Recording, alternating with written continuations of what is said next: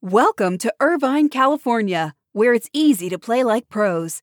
At the heart of Irvine's competitive culture is Great Park, the region's premier 194-acre multi-sport complex, equipped for youth teams to Olympians and everything in between. Plus, Great Park's expansion is underway. With near-perfect weather and a thriving sports scene, Irvine is the place to play. Visit DestinationIrvine.com for more information.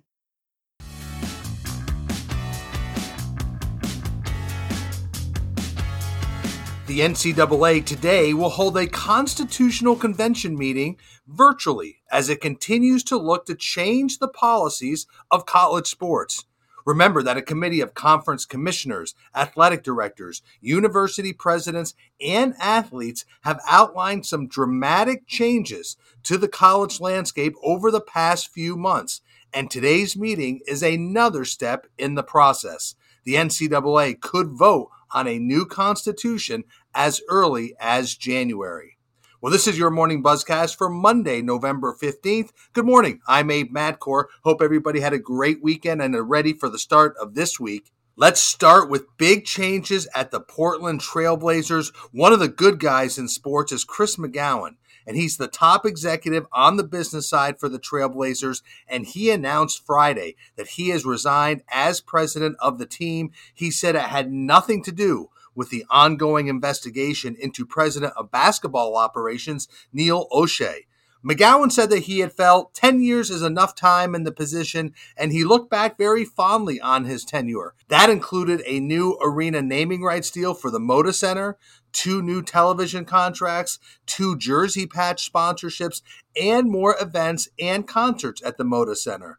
He also felt he was able to change the mentality of the organization to be more ambitious on the business side. He also said he was happy how the team focused a lot on the fan experience and changed what it felt like to go to a Blazers game. But let's face it, as many of you know, the Trail Blazers have changed a lot since Paul Allen died in October of 2018. Paul Allen lived for the Blazers. Now, Paul Allen's sister, Jody, is very well regarded, but she's not the same or probably not as invested in the Blazers as her brother was. Now, Chris McGowan, according to The Athletic, reportedly wanted more influence in the organization, but Jody Allen was reportedly not ready to give him more influence.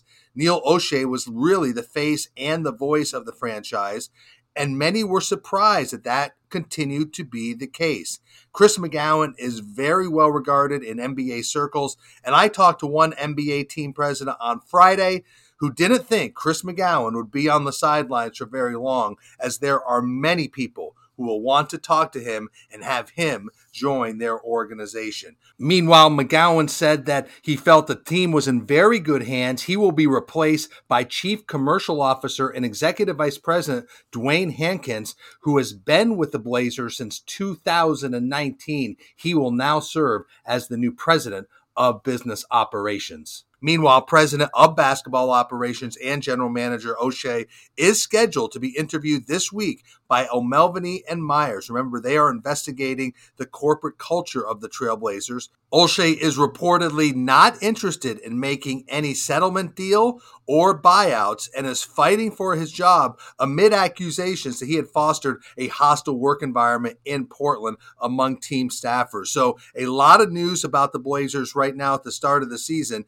and not really for the right reason. So keep your eye on what's going on with the Portland Trail Blazers. Let's shift to soccer. We talked Friday in the Buzzcast about Cincinnati hosting Friday's United States men's national team qualifier against Mexico, and the plan was to be in front of a loud jam crowd, and wow, was it really. More than 26,000 people jammed TQL Stadium in Cincinnati. It was a hit. I watched it on ESPN, but Cincinnati showed very well, and I'm sure left very positive marks on the influential executives who were in town for the game. Because remember, Cincinnati is looking to possibly host a World Cup 2026 match at Paul Brown Stadium, and certainly Friday night's effort at TQL Stadium around the men's national team's qualifier and victory against Mexico bodes well for Cincinnati. Let's shift to baseball because the Tampa Bay Rays are still talking about splitting time between Tampa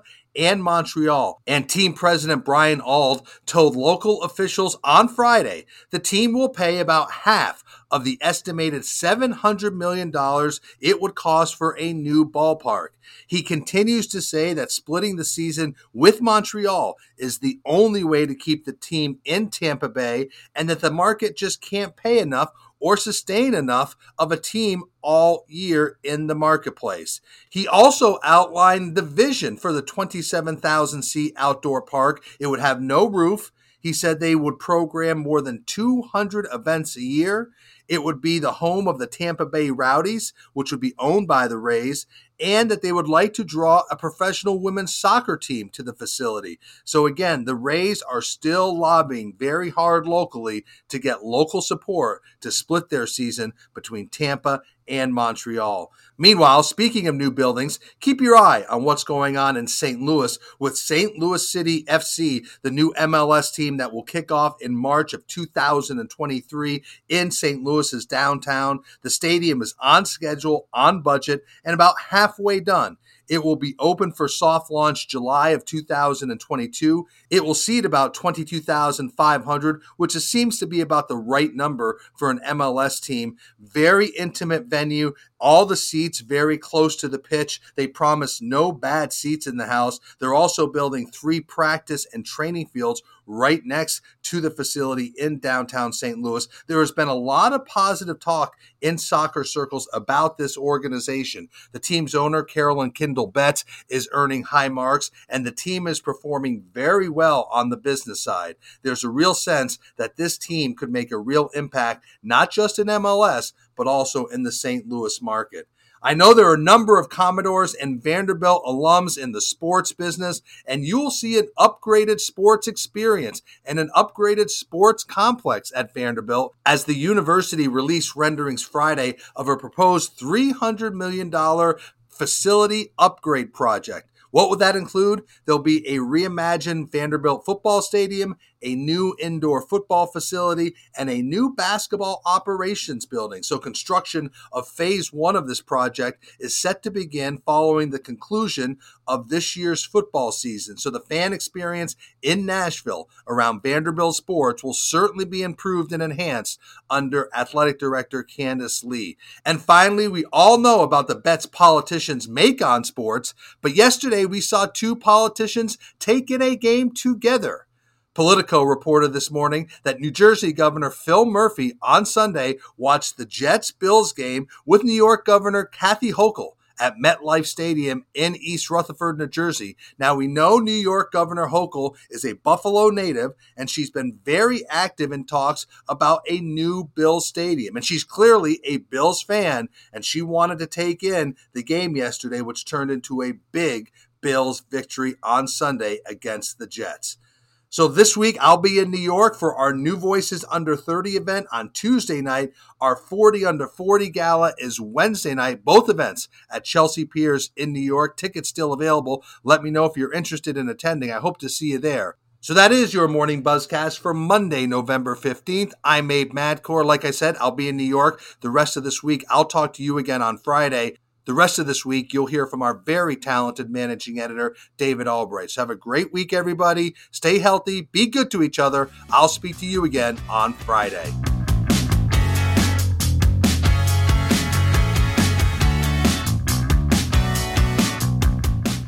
Welcome to Irvine, California, where it's easy to play like pros. At the heart of Irvine's competitive culture is Great Park, the region's premier 194-acre multi-sport complex, equipped for youth teams to Olympians and everything in between. Plus, Great Park's expansion is underway. With near-perfect weather and a thriving sports scene, Irvine is the place to play. Visit DestinationIrvine.com for more information.